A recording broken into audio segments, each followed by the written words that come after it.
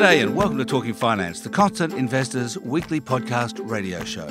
This week, investing in agriculture, plus a look at two of the big dangers facing investors, Australia's bubbly property market and climate change.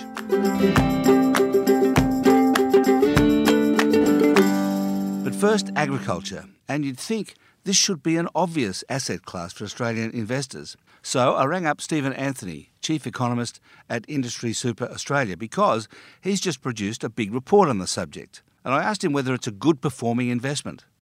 It is a little hard to ascertain that. We don't have what you would call audit quality data available to assess the performance of the sectors, all the different commodities in agriculture. What we've got is more kind of a broadacre voluntary survey conducted by the ABARES. Now, if you filter through that on farm size, you find that for large farms, the sort of farms that institutions would invest in, the returns look quite respectable, in excess of 6% through time, 6 to 10%, that sort of thing. So that looks reasonable. And anecdotally, we understand that a lot of the family farm offices do a lot better than that, although we can't really prove that. You say in the discussion paper that historically average broadacre farms' returns have been quite poor, around 1 to 3%. That's right. For the average, that's exactly right. That reality and the fact that there have been some notable failures in the sector in terms of, or at least perceived failures, in terms of institutions going into agriculture. And you find that trustees are somewhat haunted by the asset class. They don't really understand it, and they've heard bad things about it. And they have in their mind that the soldier settler farmer who's sort of struggling out there in the back blocks, And in the absence of better information, they just stick with their preconceived notion. You kind of talk about it may be possible to get returns in excess of 10%, and you quote the example of Warren Buffett, who bought a 400-acre farm in 1986 and did quite well out of it.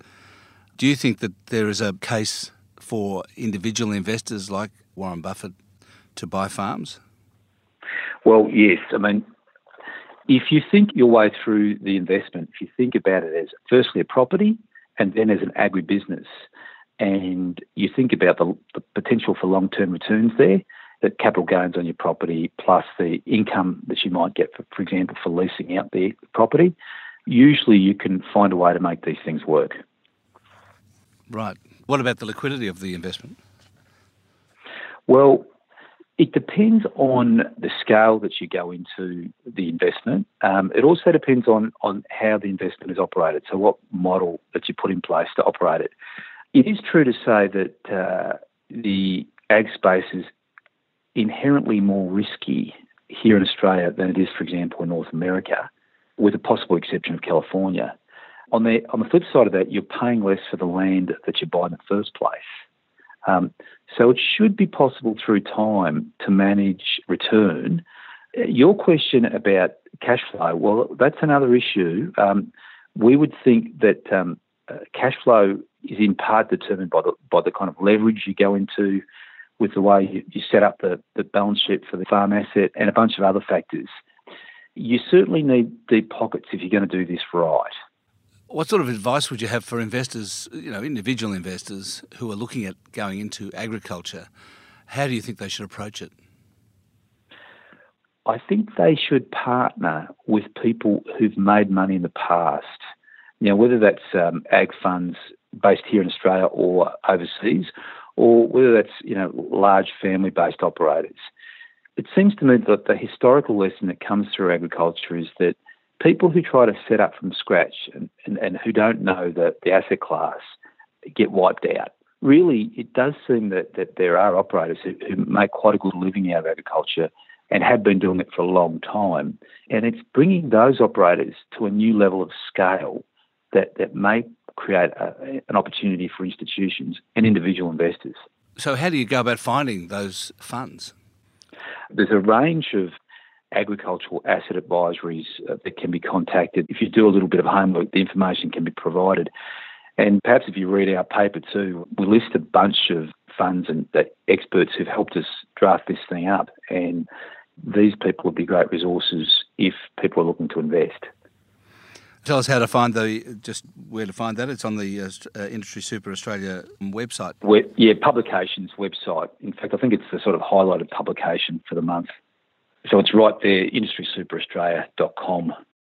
Now, you don't really want to buy a farm in your self-managed super fund. It's too big and too much trouble, of course.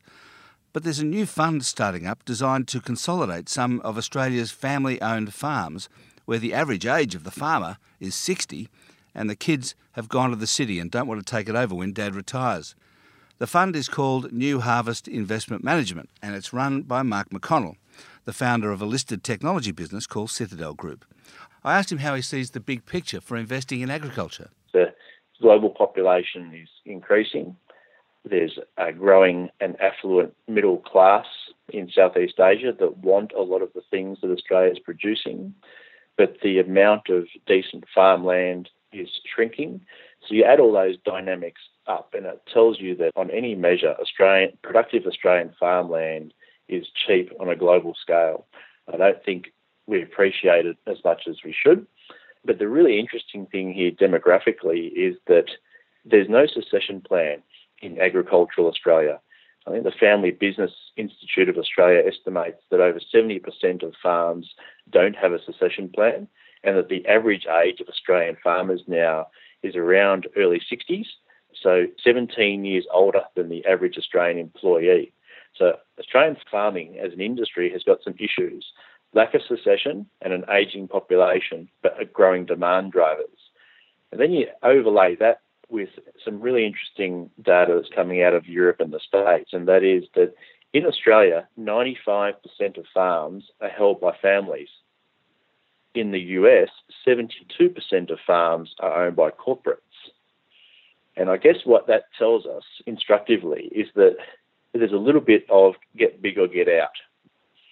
And a lot of the small farms in Australia deny themselves the opportunity to obtain synergy, balance sheet reconstructions and the efficiencies that come with that, and obviously the buying power to be able to reduce their own costs and move into other markets.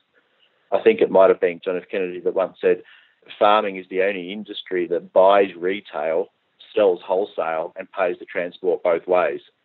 It's an interesting irony and indictment on the way Australian agriculture is run. But suffice to say, there's a lot of small players that deny themselves the opportunities of benefits up the supply chain. What's the return on investment of those small players at the moment, and what sort of return on investment do you think you can achieve?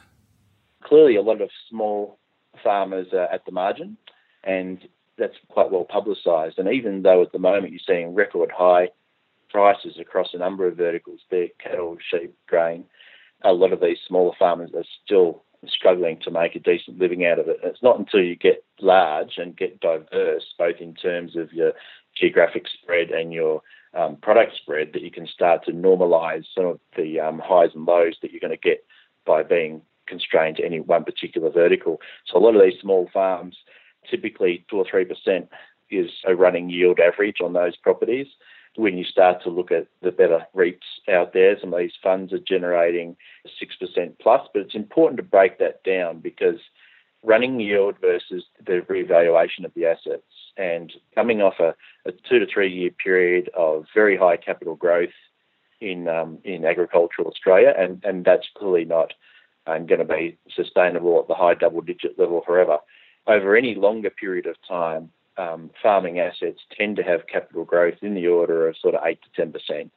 Now, the skill or the trick or the experience is getting a high commensurate running yield from your operations. Traditionally, that's been really hard to do, but via aggregation and by the use of agricultural technology, and I guess by some sustainable leverage, we're certainly hoping, and all of our conservative modelling indicates, that we should be able to generate running yields of around 5 to 6% on those assets. So if you start to marry up a reasonable running yield with reasonable historical capital growth, then you're looking at having funds targeting return on equity of in the order of 11 to 13%. And we feel that that's pretty attractive to the types of clients that we're seeking at this stage. Will you only get the 5 or 6% running yield if you're running the farm, or do you think you can get that from getting other people to run them? Well, sale and leaseback's running at about 3%. So if you look at the traditional REIT structure and look at their asset base, typically you're in the order of 3 to 4% for sale and leaseback. So predominantly we'll be actively managing our assets, and in doing so, hope to achieve something slightly better than that. And what sort of crops and livestock will you be running? Well, our targeted geography is really prioritising New South Wales, but we're open to opportunities down into northern Victoria and potentially into southern Queensland. And the areas that we're looking at lend themselves to cattle breeding, cattle fattening, sheep, wool, a variety of different soft commodities and grains, be it cotton, wheat, canola, sorghum, etc. There's a number of opportunities across that space. We're actually in the process of recruiting a number of grain traders so we can work up that grain trading environment. And we think there's some good opportunities there. Again, because of the demand drivers coming out of Southeast Asia, we're seeing free trade agreement opening up a number of opportunities. And as I say, cashed up middle class who are now very interested in both food security and food quality. What's your minimum investment? That's still being determined, but our sense is that it's going to be around $20,000. And it's for sophisticated wholesale investors only?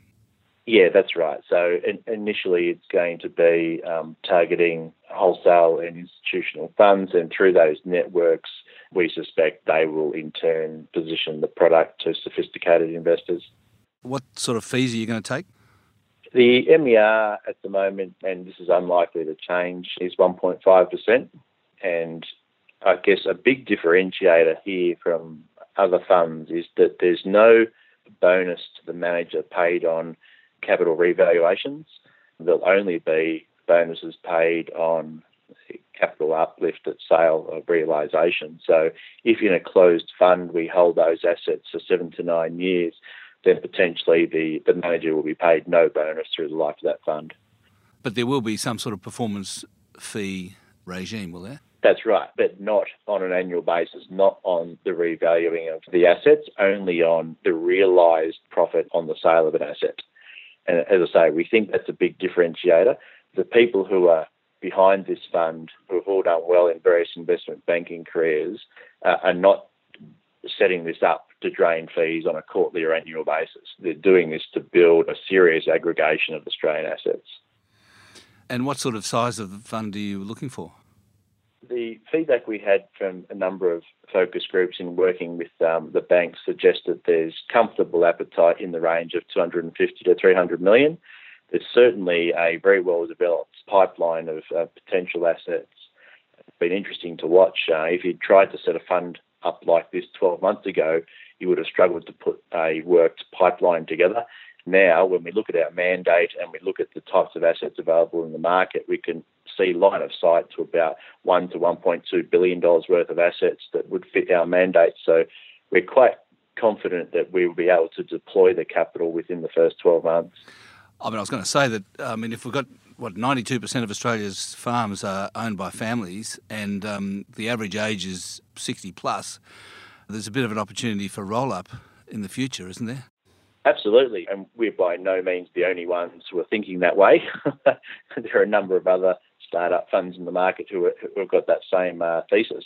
There are a number of natural sellers and natural buyers in the market at the moment, and I suspect you really are going to see a once-in-a-decade, if not once-in-a-lifetime, change of ownership of a lot of Australian assets, and a lot of that will go to corporates and funds because there simply aren't replacement families queuing up to take over historically family-owned assets. Do you think it'll be more funds than corporates, or the other way around? Hard to tell.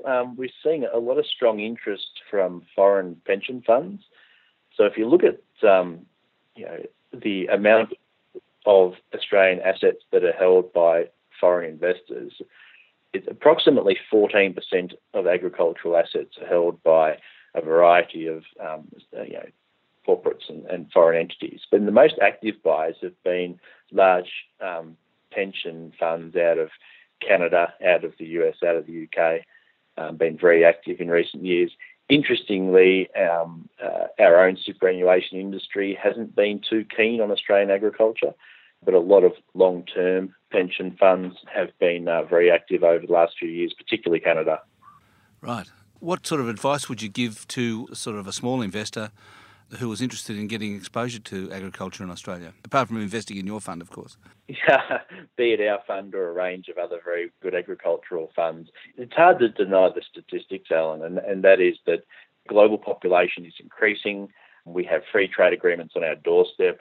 There are cashed-up middle-class consumers that place a high level of value on food security and food quality, and Australia is perfectly placed at the right time to do this. And I think we can present a better front to these investors by aggregating and collectivising a lot of the assets that have been managed by families to date.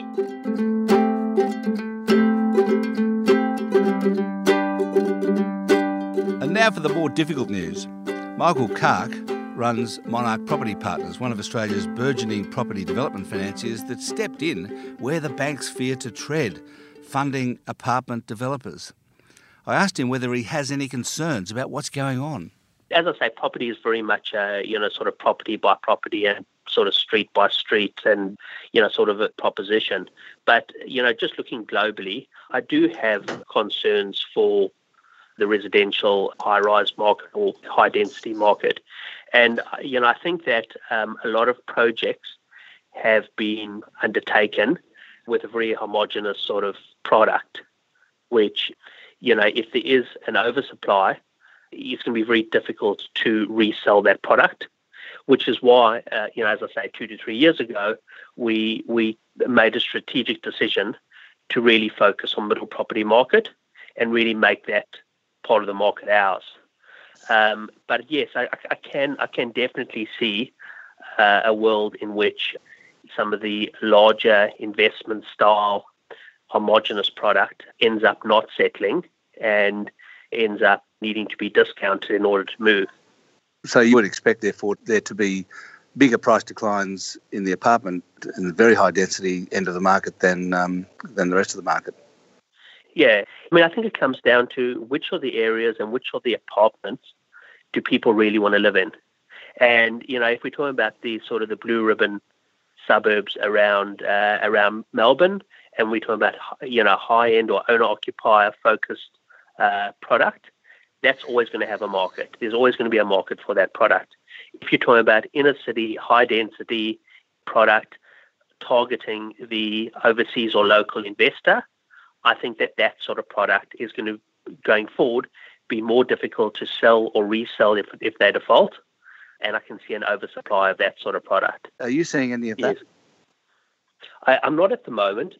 I think the other thing to bear in mind is that our business is, very much focused on middle property market.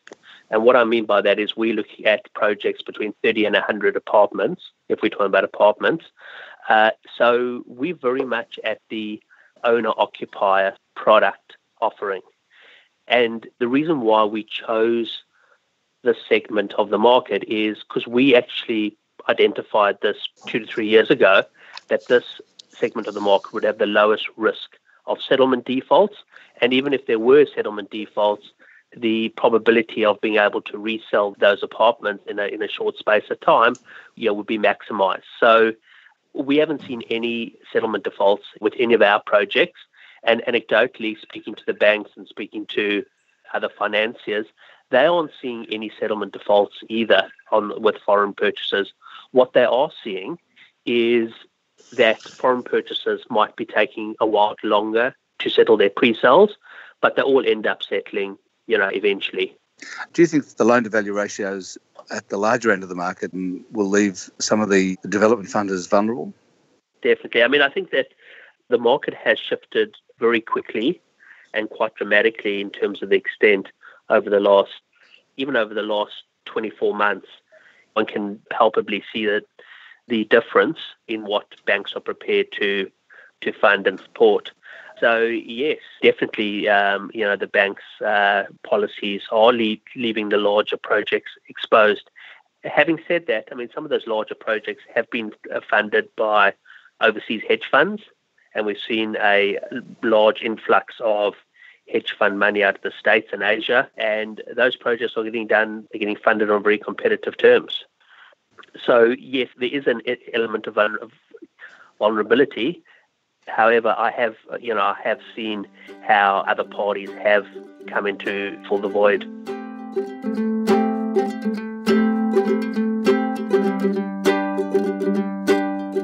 finally, on the subject of climate change, which of course continues to dominate politics one way or the other, I spoke to Emma Hurd, who's the CEO of something called the Investor Group on Climate Change, which is pushing for better reporting of climate risks by companies. And when you get down to it, they're doing this so institutional investors know which companies to avoid because they're too risky. So they haven't tried to be prescriptive as precisely how you do it within the regulatory frameworks of the individual nations. But what they've said is that companies should be looking to do it in a standardised way, so using the same language, using the same terms, getting consistency around how they calculate it. And then regulators should be looking at how they begin to align their financial disclosure frameworks with some of these recommendations.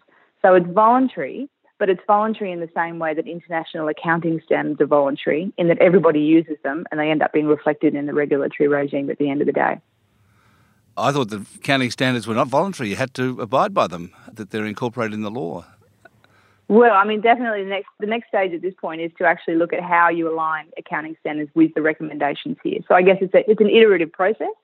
It's sort of moving into the mandatory disclosure regime, I guess is the point that I'm making. The material that you've put out indicates that a few big companies, including BHP and I think AGL, are already doing it. What are they doing that you think other companies should do? Well, there's two things that they're doing. I mean, one is that they're actually getting a lot more specific about what they're reporting in their climate change disclosures within their normal financial reporting. We've had about 10, 15 years now, maybe close to 20 years, of companies putting out sustainability reports, which, sort of look about the non-financial performance dimensions of a company across a range of different areas, which kind of give you a much more integrated view of total company performance. So things like gender diversity, corporate governance regimes, their social impact, reputational issues, and environmental performance. So what this framework is aiming to do is to sort of say, let's move from a qualitative type climate change disclosure framework where companies make statements such as, we accept the science of climate change and we're acting to reduce our footprint. And let's move into a much more quantified analysis of the actual financial implications of climate change trends for the company performance. I guess your members are looking for this so they can figure out which companies to avoid. Well, that's exactly right. I mean, I don't think it's any accident that you've seen very strong support from the investor community for both the establishment and the robust implementation of this framework. And you will see very strong take-up and ongoing pressure from investors in Australia and globally on companies to begin disclosing against this framework. And a lot of the shareholder resolution activity that we've seen in recent years around climate change resolutions have been around disclosure against the TCFD and 2-degree scenario analysis.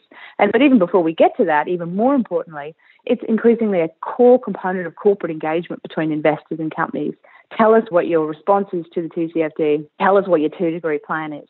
That is only going to accelerate even more now that you actually have the finalisation of the recommendations of this framework. Voluntary or not, it will increasingly become the basis of investor expectations of company response to climate change. But how will you know whether companies are talking rubbish or not? Do you want it to be included in the audit?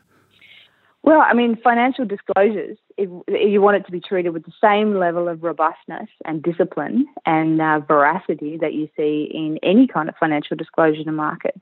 It's a legitimate question because on the other side, investors themselves are now under pressure to have the information, the expertise that they need to interrogate the response from the company. The thing is, the financial disclosures are audited. Yes. So, and one of the core recommendations of the TCFD is integrate this into your financial filings, your financial disclosures. So treat it with the same level of respect that you treat your financial reporting and get it audited and assured to the same level. I think in the next 12 to 18 months, you'll also see a lot of big Australian companies who have work underway behind the scenes beginning to come out with much more standardised reporting on this. It won't happen all at once.